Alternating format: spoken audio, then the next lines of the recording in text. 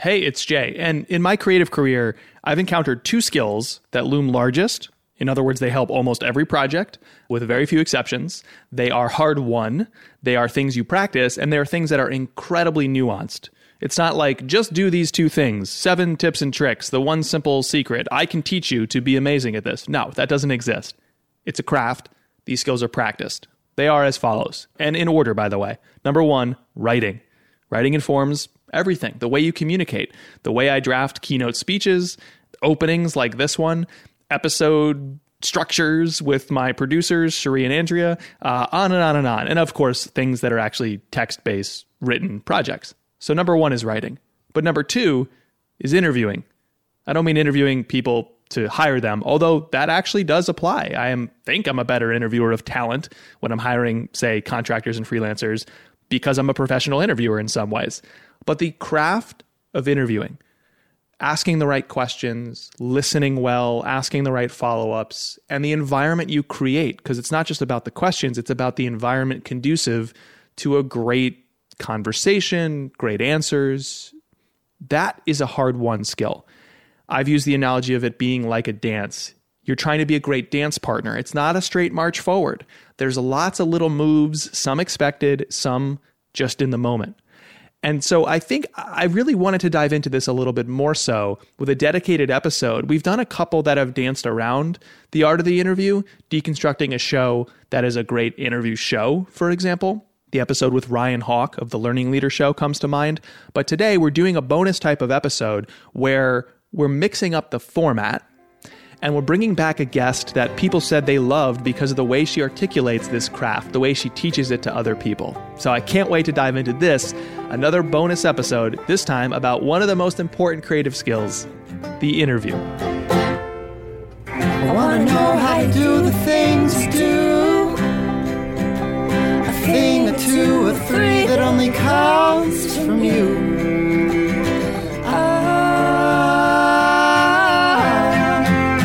This is 3 Clips.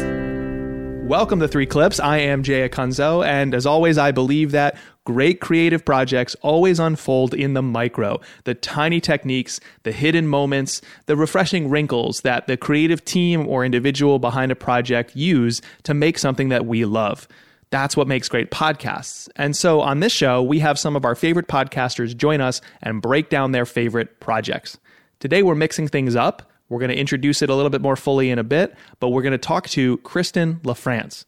Kristen is a content marketer and creator at the brand Shopify, and she runs their podcast, Resilient Retail, which is a show for retailers. Kristen is one of my favorite interviewers, not because I listen to her show, it's not really for me, but because every time we swap tweets or DMs or emails, or yes, have her on 3 Clips, which we have before, we go really deep into the craft of interviewing. I think she's a wonderful communicator as a performer, but she's also a wonderful teacher of this craft. So I can't wait to get into this. We're mixing things up. It's not going to be the same type of interview. We are going to use some clips, but I'll leave it at that. Let's head into my conversation with Kristen.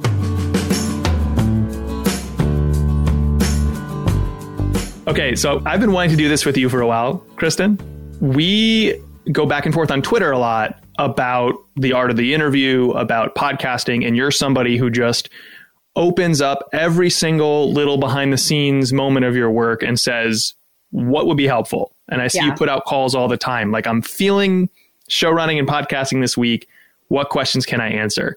And I thought it's time to actually do an episode with that same vibe. So here's how we're going to do it for you, the listener.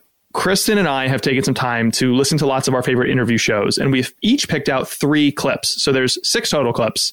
So welcome to the first ever episode of 6 clips. But we each have a clip.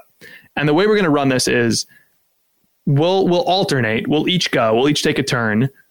Whoever's clip it is, we'll tee it up so the listener knows what they're in for. We'll play the clip, and then we'll come back, and the same person who presented the clip will just give a little context as to why we pulled it. And we'll riff on it ever so slightly and then move on to the next clip because we got a lot to get to. Sound good? Sounds good. Let's do it. All right. Kristen, as our esteemed guest today, I thought I would hand it over to you. What is the first clip you'd like us to play? And just give us a little context on maybe the show and or your relationship to the show, and certainly the episode, so we know what we're about to hear, because it's kind of pulled out of context. Yeah, so for my first clip, I don't think anybody who knows me is going to be surprised by this, but Dax Shepard's podcast Armchair Expert, and his guest on this episode is Hillary Clinton. The show Armchair Expert is one of my favorite podcast entertainment pieces of content just at all on any format. And a lot of it has to do with Dax as a host. Actually, he's kind of the one podcast host that I really look to as kind of a guide, and someone that I almost crafted my style around, because with Armchair Expert, he has all these guests who have been on lots of shows, been on lots of podcasts. It's celebrities, it's experts, it's, I don't know, Hillary Clinton, and he's had Bill Gates. And so these are people that have been on a lot of shows and can kind of get into that. We've talked about it before, where they start saying the same answers to every question. Yeah. And yet Dax does this incredible job of making people seem even more interesting than they already are, because he gets them to talk about things that are so human, and he as a host is so relatable. So this is very early in the interview, actually one of the first questions he asked, one of the first back and forth that they have. And I think it's just a perfect example of why he's such a fantastic host. Awesome. Let's go to the clip. I have not heard this clip. You have not heard any of mine. So that's another little level of intrigue. So I'm hearing it alongside the listener for the very first time. Let's hit the clip. Okay, so I want to get something that you will not like out of the way right away. Just because I know you won't like it, and let's get it. It's our homework. Let's get it done so we can watch Netflix and chill.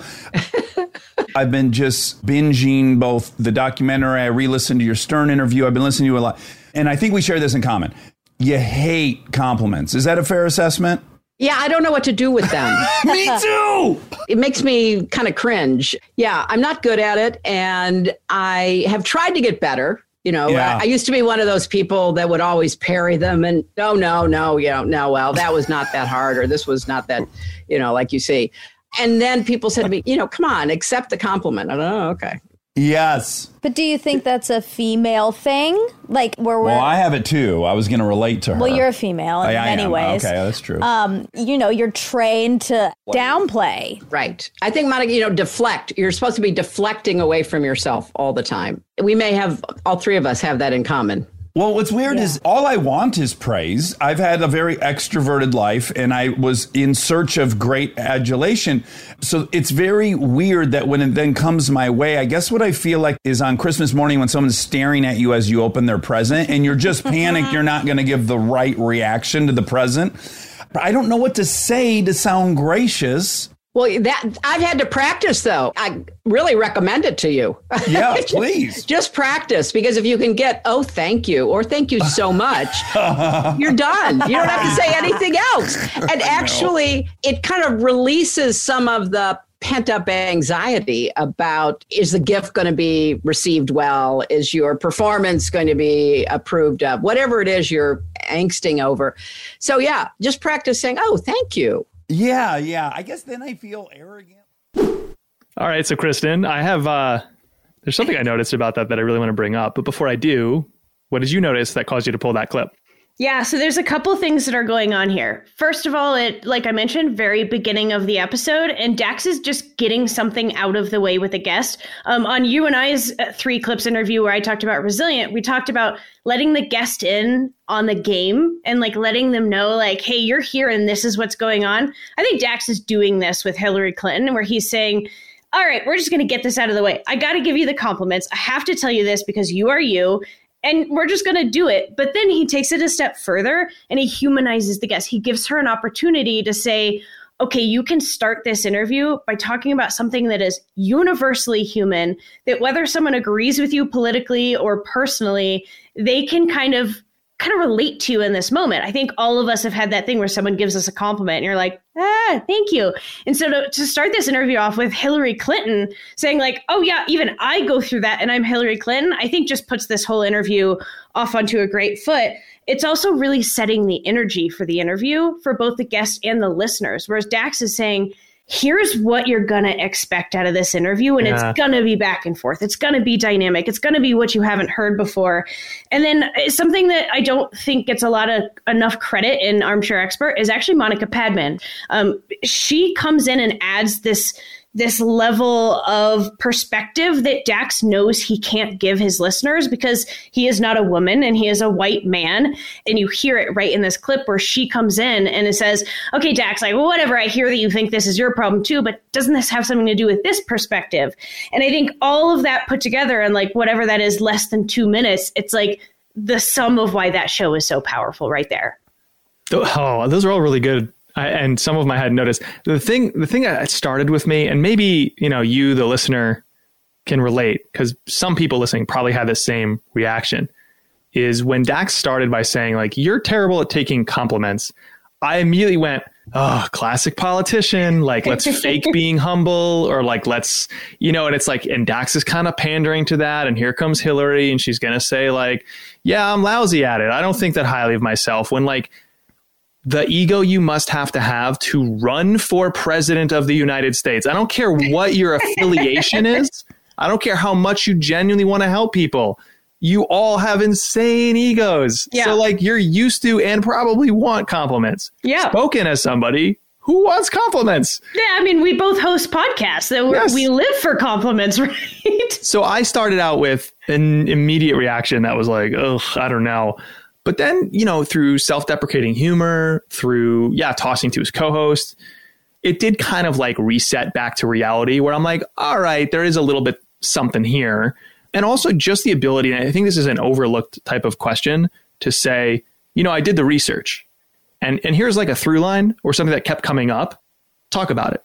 Yep. It's an underutilized type of question, especially because, like you said, it's early. If he can start to peel the layers back a little bit more, because yes, you mentioned it 3 or 4 times, Kristen, in your public appearances, but I kind of want to go deeper there because the thread was appearing in all these other podcast interviews you did, but I want to pull the thread. Like that's another really great thing to do is like, I noticed it and also want to dive deeper into it or pursue it from a different angle here. So it's a really underrated form of interview question. Yeah, and it's a combination of both setting the guest up for success by Dax is going right off the bat, I did this much research, so I'm coming with questions, and I know a lot about you, so like get ready to go deep with me. But he's also setting it up for the listener too, saying, I have done my research to have a conversation that is worth you sticking around for. And I think that is something that just shows right off the bat, like, hey, this is not just about Hillary Clinton's X, Y, and Z. I'm going to go straight for the gut right away because I want to get something deeper out of the threads that I know I can pull. And there is a little bit of misdirection. He raises some intrigue, but then also gives you a misdirection where he's saying, like, you're not going to like it. I'm going to start here. You're not going to like it. So intrigue certainly being built, which causes the listener to want to stick and stay. Yeah. So the interview right away does not fall flat. And then I think everyone's thinking, oh, he's going to something Trump related. Yeah. Like right away. And of course he does not do that. So I appreciate what he's doing there. Let's move on to the next clip. So I want to bring you a clip from another personality driven show, albeit a little bit less of a celebrity in certain circles than Dax, who's an actor. This is a show from Brian Koppelman, who is a screenwriter. He wrote the movie like Rounders and several other movies. He's now the writer and co-creator of Billions on Showtime. And he hosts a podcast called The Moment, which is about creative careers. And so I like his show and I appreciate his show, not only because of the theme, surprise, surprise, Jay likes something where creative people talk about the creative process, hashtag 3 clips, but also Brian is like the thing we were just talking about with Dax, an incredible researcher. So this is from an episode where he's interviewing Adam Grant, the professor, the author, best-selling author, about his newest book, Think Again, which is sort of about rethinking your assumptions, your beliefs, your opinions, your biases in this age of polarization and extreme beliefs and unwillingness to engage the other side. And Grant has been doing this huge book tour. So there's also an added danger that Brian Koppelman's interview could just regurgitate a lot of the stuff or revisit a lot of the stuff that you've heard Adam Grant say elsewhere. But obviously he doesn't do that because that's why I wanted to pull this clip. So let's go to the clip. Well, I think everyone should read it because it does make you think a lot and rethink. But mostly it made me sad, dude. And it's a lingering sadness. I've been sad for days reading the book. Really? Yeah, I have. And I'm so sorry. I didn't set out to write this book saying, how do I sink Brian Koppelman into a deep despair? No, but I think it's really, really worth talking about where you find hope, because I don't find any in your book. And I found tremendous hope in the other books. And in talking to you, when I've spoken to you, I have found tremendous hope. But here, the reason I brought up Michigan, Michigan and you booed, was you talk in the book about the way in which we are tribal and lock into those tribal loyalties and how intractable it is. And you talk about Yankees and Red Sox for a second, because I'll tell you what made me sad. But just talk about because I think it's a decent way to talk about the problem in a way. Sure. This to me, it's so interesting. This is one of the most hopeful studies that I've ever done from my perspective, which is I really wanted to study how we could get people to rethink their stereotypes and their prejudices. And it didn't seem like I was going to make a lot of progress with. And he goes on to talk about he's not going to make a lot of progress with Democrats versus Republicans, all these other things that people believe. So why don't we go to Red Sox versus Yankees, talk about sports rivalries? And he wanted to just show that I can convince you, maybe not to like the other side, but to understand where they're coming from, why they like what they like or believe what they believe, and hate them less. What I love so much about this, in addition to the drama of it, a lot of interviews fall flat because there is no drama, there is no tension. And obviously Brian Koppelman saying, the book left me feeling no hope. And the pauses and his careful selection of his words as he thought through his emotions and tried to articulate it to Adam Grant. Lots of drama in there. But the other reason I want to bring this up is you can see that Brian is orchestrating an experience. You can see the seams of him doing that. You know, it's like, this is how I felt. I'm going to authentically insert how I felt about something you're here to talk about. And Adam, can you talk about this thing first? Because I think for my listener, and he didn't say for my listener, but for my listener, this is a good foray into the subject matter so that you, the listener, understand why Brian feels the way he feels. He's thinking through, like, there's an intentionality of the arc of this interview, whereas most people who interview authors or luminaries like Adam Grant, it's the same old, like, okay, so what's the book about? Why did you write it? Got an example? And it just falls flat. This is like one of the first things you hear from Brian and Adam Grant. And it's unbelievable. I don't know. Kristen, what did you notice? Yeah, I think this clip is amazing because we talk about arcs within an interview all the time, but something that we don't talk about is there are arcs within questions. And you can hear him building that arc within the question. Like you're saying, these pauses, this emotion, he's making, he's challenging everybody to like kind of stop and listen closer.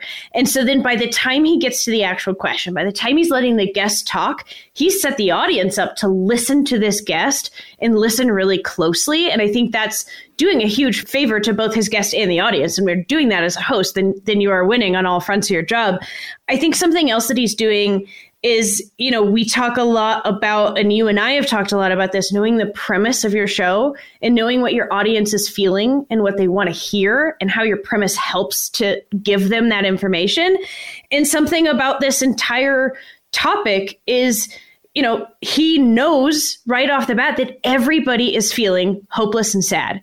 And so instead of saying, oh my gosh, what a wonderful book that's questioning this terrible thing that's going on, that's making all of us feel this way, he just goes up front and says, dude, your book made me feel really sad, which is likely how his entire audience is feeling, even listening to this conversation. And he's not afraid to straight up question this creator.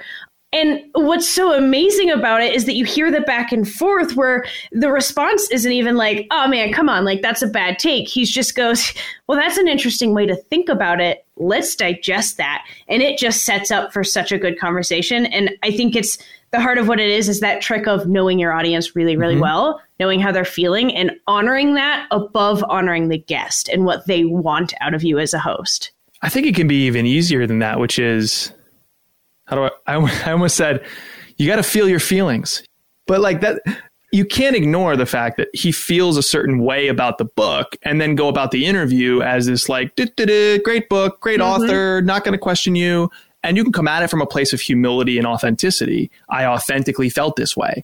And I think this is, we might not actually come out and say to a guest if we host interview shows, your project or your company or your marketing or your book left me hopeless. Maybe that's a touch too far, and it takes a lot of reps to get there, like Brian, to articulate it well and even notice it about yourself. But we can say things like, Kristen, I think I see where you're coming from, but what's interesting to me is I felt very differently. I almost felt like on the opposite end of the spectrum, X, Y, or Z. Talk about that. Like, why do you think some people react like I did to this thing you're saying? Right. And I'm not saying like, Kristen, no, you're wrong. I felt this way. So whatever you just proposed equals bad. But I am able to turn this over and examine it from other sides. And at the same time, performatively, create some intrigue. So it's the tactful way of challenging, the tactful way of bringing tension into an otherwise flat experience, which is just Q&A. Yeah. And I think that's a theme I'm picking up on for both clips is like both interviewers so far have brought out some tension and kind of messed with it in different ways. So in the interest of time, I want to move on to your next clip. Tell me what you have. What's the show?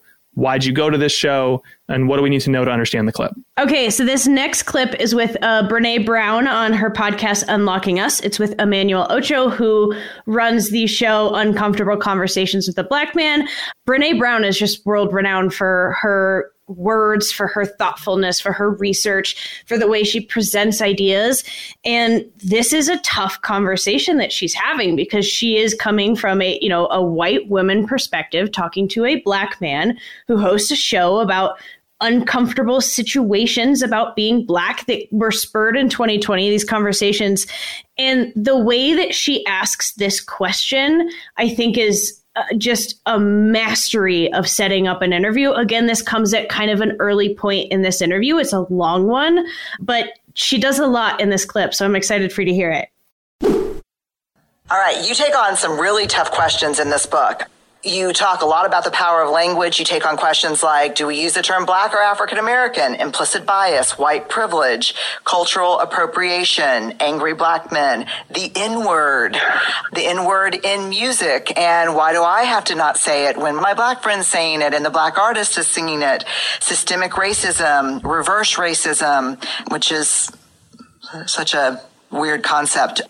I want to talk to you about a couple of these topics, but before we jump in, what has been the most difficult thing about hearing the questions? Has it been painful and hard? The most difficult and the most painful, I was doing a show with our mutual friend Oprah for an Oprah conversation for Apple TV. Yeah. And I'm sitting there and I'm answering questions from 10 different people, just rapid fire, non-rehearsed. I don't know what they're going to ask. I don't have a prepped answer. One person chose not to be on camera, Renee, because of the question they were going to ask. Red flag. Red flag already. They said, Emmanuel, the Holocaust was both more recent and more deadly than slavery, but Jewish people have managed to recover. How come Black people can't recover? Oh. Okay, so this is a hefty clip. Like, I almost want to walk through this step by step through what she's doing. First of all, she's setting up this interview and she's telling the listener, here are 1, 2, 3, 4, 5, 6 controversial, hard conversations we are about to have. So she is telling the listener, there is a bunch of stuff you can look forward to this, all while being still in a conversation with somebody about what they do. The next thing I think that she does is she lists all of this. And then she says this, like these 4 words, before we jump in. And that right there is like, here's everything we're going to talk about, but hold on, because there's something else we need to do here. And she's kind of doing it for Emmanuel as the guest of saying, we can talk about all these things you do professionally. That's great. We're going to get there. And there are emotions behind it. But also, let me give you an opportunity to show your personality before we get into all this, because then the audience will connect with you better. I think it's a beautiful thing she's doing for both, again, the guest and the audience, is she's relating to the guest. She's bringing out the human side, even though he's promoting something. She's saying, okay, yep, all right, we're going to talk about this. But before we do that, tell us about you. Let's get connected. And then this tiny thing she does at the end of this clip where, at the end of it, they go into this deeper conversation, but he kind of drops this bomb of a question that is like even Jay, watching your face, listening to it, it's like, oh, it's hard to listen to. And instead of Brene rushing to say the right thing after that, you can tell that even caught her by surprise, because she gives this pause and then she's just like, oh. And like that moment right there is so real, and that reaction is so real that you immediately are, oh, this is a conversation back and forth, not something that was pre-planned.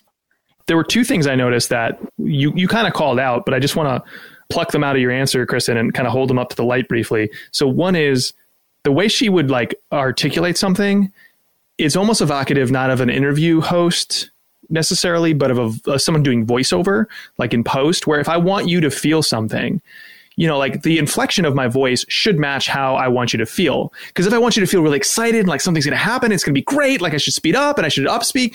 But if I want you to just sort of like think critically, just for a moment, just to the point where it's straining you, then I should slow down and I should strain, right? Or if I want you to feel sad, I should sound sad. Yeah. And she was listing off things that could have been in her notes, but doing that in the moment, like somebody, was in her ear coaching her as a voiceover artist. Perhaps so, but probably not. So we don't do that enough when we ask questions. We're not mirroring the emotion, or projecting is a better word. We're not projecting the emotion that we want for our listeners in that moment. We need to. The other thing is she listed off a bunch of things that sounded intriguing. You're like, wow, I can't, not that I'm like super upbeat and excited, but like I'm eager to hear it, because they're tough topics and I really want to go into these topics with these two people. So there's intrigue, there's stakes, there's an open loop. And then she goes, but before we get started, to your point, there's actually a very common, it's become a little cliche, but I think it's effective when done well in like public radio or narrative style podcasting, not interviews, where they say, I'm anchoring you to something away in the distance that you're excited to get to. And then they say something like, but first we have to go back. And then you go back to the origins of the story. You go back to the history of the thing you're talking about. Like it's become this little cliche that you see across mostly public radio inspired narrative shows. But it is an effective way to tell a story, because you're like, you are eager to get to the end, and I'm ensuring that is true. So now I can start at the beginning, because you want to keep going with me, instead of just launching from the get-go at the very beginning and going chronologically, because you don't know what the stakes are. You don't know why you should care. So I think it was a really deft interview move. Yeah. Yeah. And that technique comes all the way through into, this is why we put cold quotes at the beginning of our interviews. It's because we want to put some little treat for the audience that says, we're going to hit this crazy conversation point, but you got to hold on through the journey first. It's clever. It can be overdone. Yeah, you saw me hesitate a little bit because we can see each other on screen now. When you said the pull quote or the cold open quote, mostly it's because they're not actually usually that good, and they're not actually usually that intriguing, because mostly the guests are not actually usually talking in a story style. Like they're not really giving you the intrigue without closing it. It's just like, here's a nugget. That's cool. And what it should be is you as a host doing that hard work. So the pull quote is very common. It's also very, very hard to get right. Just like the interview is very common and very, very hard to get right. So let's have Kristen LaFrance come on the podcast and talk more about the art of the interview. All right, let's get to the next clip. We're about to do back-to-back swishers. How about that? So we both pulled a clip. I don't know what yours was, but we both pulled a clip from tech and business journalist Kara Swisher. She hosts a podcast called Sway. And that's where she has multiple shows. Don't tell me, Kristen, I don't know which of her shows you pulled from, but I pulled from Sway, which is her show with New York Times Opinion, in which she was interviewing Stacey Abrams of Georgia fame. Again, this is an example of avoiding flat interviews. And I want to stretch this a little bit. So in the clip that you're about to hear, you, the listener, we're going to cut out some of the answer from Stacey Abrams, because I wanted to highlight actually two questions from Kara, the first and then the follow-up. So let's go to that clip. Did you anticipate the amount of pushback from the president and others? Oh, yes. So Fair Fight, the organization we created in 2018, we spent a year and a half doing research on the just remarkable infrastructure that the GOP was building. Okay. And then we skip some of her answer, and then we get the back half. Like Brad Rassenberger, who had been very much a part of this false voter fraud narrative. He had created one of the first voter fraud task forces, which was basically, it was an attempt to intimidate voters and stop them from voting by mail, stop them from participating. You had Brian Kemp, who had spent 8 years as Secretary of State, engaged in the most egregious voter suppression. The fact that the two of them actually refused to undercut their constructed election system, I think that was the surprise. And that's why the virulence of Trump's response was so epic. And Brad Raffensperger is, of course, the Secretary of State of Georgia. Was it a surprise to you that they did that? I think you were not expecting them to, having tangled with them for years. So Brad has been very happy to continue the behaviors of his predecessors.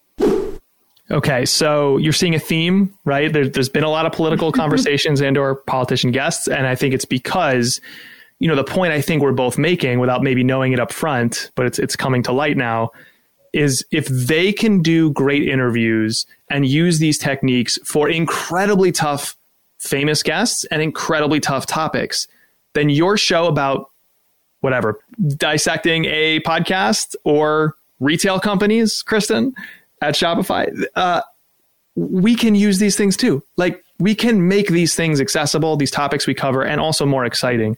And I think what Kara does here, she's a journalist who will challenge her guests directly, but she presents a different form of challenging here, which I love, which was to focus on expectations and surprise. That's why I wanted to pull both of those questions. It's like, were you expecting that?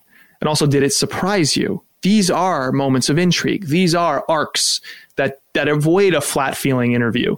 One of my favorite kind of like save my ass type questions. I think I learned, I actually don't know where I learned this. So if anyone listening knows where this came from, please tell me. If things are really not going well and you're really struggling to get the good stuff, one of the questions I occasionally will bust out is to say to my guest, what did you think this would be like? And what was it actually like? Mm-hmm. Right. So that's similar. It's like expectations subverted and or met. And even if they were met, at least when I ask that, the listener goes, yeah, I wonder this now too. Mm-hmm. And the surprises of it all. So we can challenge, we can create intrigue. But even in the case of someone like a Stacey Abrams and a New York Times opinion podcast like Kara Swisher's, it needn't be so sensational and grand or direct and blunt and challenging. It could just be like, did you expect this to happen? And it's instantly a gripping interview. Yeah. I mean, if you really put yourself in the listener's shoes, and in almost any interview podcast, if you're listening to an interview podcast, it's because you are most likely interested in either what the guest has to say, who the guest is, or what the host has to say with the guest. And now that second one of who actually is the guest, I want to know more about them. You can go look up the timelines of what happened, with all these political conversations. Like, we know X, Y, and Z happened. There are facts. There are news articles. But what we don't know is how Stacey Abrams thought about it or felt about it or that journey. And that's what's so magical about podcasts is the nuance you get in conversations. And so I think it's Kara Swisher's dedication to that nuance to say it might be a sensational headline to say, tell me about this experience. But instead she's going, tell me how this experience felt. I also think something that's really clever that she's doing here is, she asked, like, did you expect this and this from the Trump administration? She could have asked, like, tell me about what it was like with the Trump administration, giving Stacey Abrams the chance to kind of talk about somebody else. But she's there to talk about herself. And so instead, Kara says, did you expect this? So tell me this story, but don't just like tell me about Trump. Tell me about your experience with Trump and the administration, which is a totally different conversation than tell me what Trump and his administration did. That's interesting. I love that. So I mentioned we're doing back-to-back Swisher clips. So which of her shows did you pull a clip from and set it up for us? Yes. Also the show Sway. Cool. This is one where she is interviewing Chani Nicholas, and I might have said her first name wrong. It's Chani. And she is an astrologist. And so they're having a conversation about this. And again, this is Kara Swisher being just a bold badass in an interview. Yeah, but what do you say to the skeptics? I don't care. Like, you don't have to like astrology. You don't have to believe in it. Like, what do I care? Just find something that works for you and heal. Like, we're all just so broken and fractured. We just all need healing. So I just want everyone to go find the thing that works for them and use it. Right. Right. You know what I mean? Like, don't harm yourself or other people, but please find things that give you joy and give your life meaning. But you understand why people feel like that they could know stuff about you and then tell you what you're like since there's so much information. It's the weirdest thing in the world. Yeah, like, why would this work? How could this be possible? But, you know, you're marked in a certain way, I think. And of course, there's mystery around it. And if there's mystery around something, then it can be really nebulous and like, ooh, what does it mean? But actually, astrology is like, look, if you have this planet around this thing, it's going to be this. It's going to be some form of this.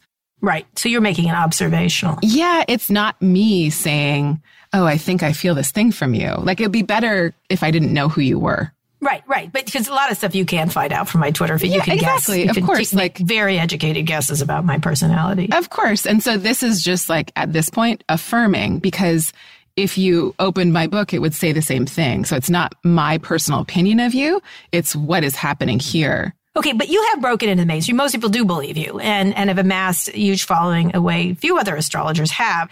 You have a deal with Netflix. You write for Oprah Magazine. You read celebrity birth charts. Take me through what got you there. Well, I think I had that moment. Okay, so I love this Kara Swisher move. I think this is honoring her audience above all else, where she is almost not afraid to offend her guest. And she says, yeah, she gives her the opportunity to say, there are so many skeptics out there. What do you say to them?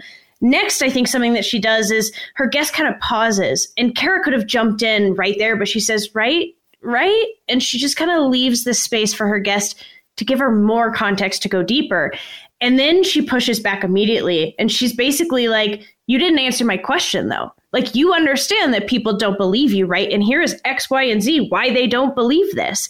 Because she knows that these are the questions her audience is going to have. And so instead of just kind of like pandering to this guest, she's saying, all right, tell me the answer to this question. And when she kind of dodges the question, Kara goes, no, but like, I'm serious. Like, this is the reality. What do you do about it?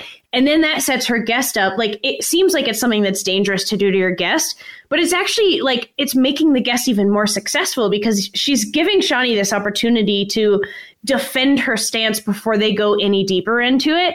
And to say like, no, I can stand up to my thoughts and I can stand up to my thesis and what I'm saying, even if you pressure me again and again. So you had mentioned like Kara's very good at kind of challenging her guests. And I think it's something that more hosts could do. It's not saying your guest is wrong or anything, but it's that commitment to your audience to say, I know what question they have. And I know that you just didn't answer it the way that they wanted you to, or the way that I think is thorough enough. I think she does that in a really interesting way because she's just like, nope, not good enough. Like, come on, dig deeper. There are three hallmarks. I mean, there are many hallmarks of a great interviewer, but I think the three of the most foundational hallmarks of great interviews and great interviewers are also three of the things that many, many people overlook. So the first is research and prep. We don't have to belabor that. We all know most of us don't do enough of that. The second is follow-ups. I think we get too enamored with the opening question, the clever question. We don't actually pursue interestingness. We just glaze over it really quickly, and we don't go deeper. And then in this case, another one, restating and revisiting. Like, I don't know how many interviews I've tried to seek out with professional producers, journalists, and hosts who talk all the time about getting the right material from their guests. They're going shopping for ingredients to cook a great dish for you, the audience, and they need to revisit and restate. If they don't, typically the guest is off the hook. Not that you're trying to do a gotcha journalism type of thing, but it's like, to your point, Kristen, I didn't get enough there. So let me try it this way. Okay, that didn't work. Let me try it this way. Okay, that didn't work. And eventually something clicks in the mind of the guest and they finally understand what you're trying to say.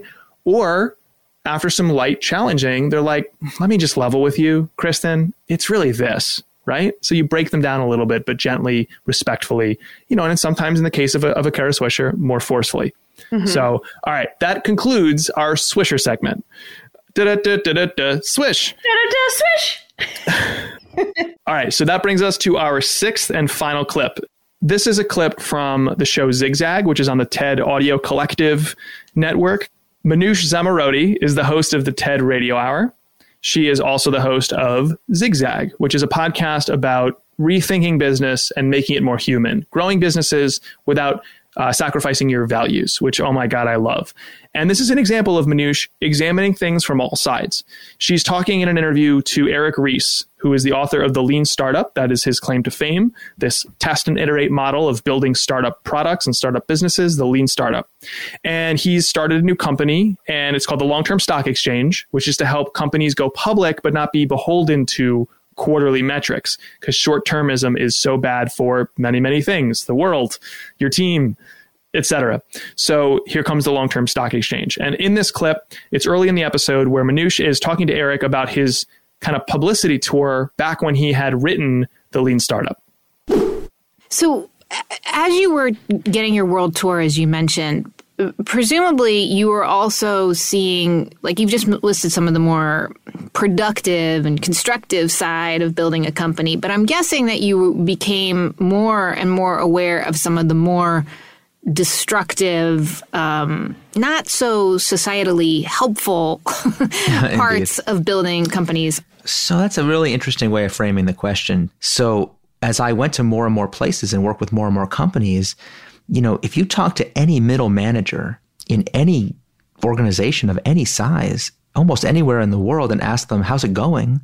What's the health of your organization? You will immediately start to hear about these antisocial problems that their organization has that have their origin in short-term thinking and short-term behavior. I mean, any of you if you have a colleague who works a middle manager in a public company, how often do they complain about the quarterly returns and the slavishness which companies are run quarter to quarter, target to target, without the ability to make the long-term investments in the humanity of their employees? That problem is on everybody's lips, and it was actually a bit of a shock to me. Why was it a shock to you? Well, you know, I was a former business reporter at Reuters, and, you know, you wait for the quarterly earnings, and it just, like, when I started as, like, a young business reporter, I didn't know any better. I was like, okay, this is how it's done. So we've talked about, you know, the last Kara Swisher clip. She said, what do you say to people who think differently than you? In this case, Manoush was inserting herself in that role. It's like, why was this? I wasn't surprised. Why would you be surprised? That last little follow-up. I loved that. The willingness to bring your own perspective, very similar to Brian Koppelman, and say, something's not aligning here. Help me make sense of it. Again, welcoming the guest to do so instead of pushing them away and saying you're wrong. The other thing that Manoush does so well here is she brings reality to somebody's well-honed story. If you were to go back and listen to that whole episode, Eric starts talking about something he's talked about a million times in the press before, which is writing the Lean Startup and all the things that happened and all the things he saw. And she adds a dose of hard truth. Now, it's easy because she knows where this is going, which as a good interviewer you should, which is he spotted some problems and started the Long-Term Stock Exchange. So she's less interested in this glitz and glamour of the tour with the book and is more interested in what happened on that tour that led you down this path of thinking about all the short-termism in these businesses that were inviting you in to speak. So she arrives at the problem and tries to agitate it and live in it for a little while, which gets you more excited to then later hear about the mechanics of the Long-Term Stock Exchange. If it was a reverse order where you're like, what do you do? What is the Long-Term Stock Exchange? Mm-hmm. You care less. Yep. There are two things that I want to point out in this. One is exactly what you were saying, that follow-up where she's like, what? You aren't shocked? I think it's her catching him in a boilerplate answer where he has probably said this line before. I did this, this, and this, and I talked to these people, and this was the result, and it shocked me, and blah, blah, blah, blah. And I think she noticed that he was almost going into this automatic response, and she almost interrupts him. You're not shocked? Like, you got to explain this to me. I think that's one. So the second thing that I noticed is something that I've actually noticed with a lot of these clips that I have wanted to point out, and that is these hosts are okay with not being the smartest person in the room. And this is something that is so hard to do as a podcast host, but it's kind of our job, is to say, I'm interviewing you because you are the expert in this and I am not. And that's actually okay. It becomes so much more relatable when the guest when the host almost goes out on a limb and says, okay, but this was my experience and I don't quite understand it. Can you explain it to me? Or I'm going to try to take a guess and you tell me that I'm wrong about it. It's actually one of my favorite things ever is, one of the big pieces of feedback I got from season 1 was that my listeners love to hear me try to pull together threads and say, I've heard you say this, this, and this, and this. Is this what you mean? Is this the full package? Yes. And there are times where I will give my feedback and the guest comes back to me and says, that's not quite it, but here it is. And that could be really scary for a host to have somebody, say to you on a Q&A, like, actually, no, that's really wrong. And let me tell you what's right. But those are my favorite moments as a host because I'm doing what my listeners are doing. And so if I'm brave enough and vulnerable enough to come out and say, I'm going to just take a chance here and tell you what I think, and they tell me I'm wrong, that is so much nuance that is so good for the listeners. Because if you as a host don't get it, your listeners are not getting it either. So being okay with being wrong and letting your guests tell you that and then prove it right, I think is like magic sauce in podcasting. And there could be a lot more of it. Too many hosts are out there trying to be the star and not the guide into the premise. And too many shows don't have a premise. That's a whole rant for another episode. But too many hosts are not fulfilling the duty of a host. Kristen, you are someone who fulfills that duty wonderfully. I love how deeply you think about the art of the interview, how much nuance you bring to conversations like this. So we're going to have to find a way to have you back for at least a third time and talk about this craft a little bit more. Everyone go listen to Kristen's show if you're interested in retail and the retail industry. It's called Resilient Retail. It's a Shopify podcast. Check out the shows we mentioned today. And above all else, know that this is a craft. It's practice, people. So the most important thing you can do is do a lot of interviews and also reflect on your own interviews, listening to your material as you go outside and walk or wash the dishes like an athlete with game tape. It's practice. So, Kristen, thanks so much for coming on. This is awesome. Yes, thanks for having me. And guys, I know it's hard to listen to your own voice, trust me, but it gets easier the more you do it. So, listen to your stuff. And thank you so much for having me, Jay. Thanks for listening. This episode was produced by Cherie Turner with music provided by Cardboard Rocket Ship. If you'd like to support my projects, you can head over to jayacunzo.com, and there you're going to find episodes of this show, episodes of my other show, Unthinkable, my public speaking, my course about growing great podcasts, and lots of other stuff. My book, I make projects. I make stuff for makers, y'all. That's what I do. I love doing it, and I can't do that without your support. So thank you for listening to this show. As always, I'm your host, Jay Acunzo, and I believe this work you and I do, these shows that we create, they don't succeed based on who arrives. It's all about who stays. So thank you once again for staying with me, and I'll talk to you this coming Monday on a brand new episode of the show. See ya.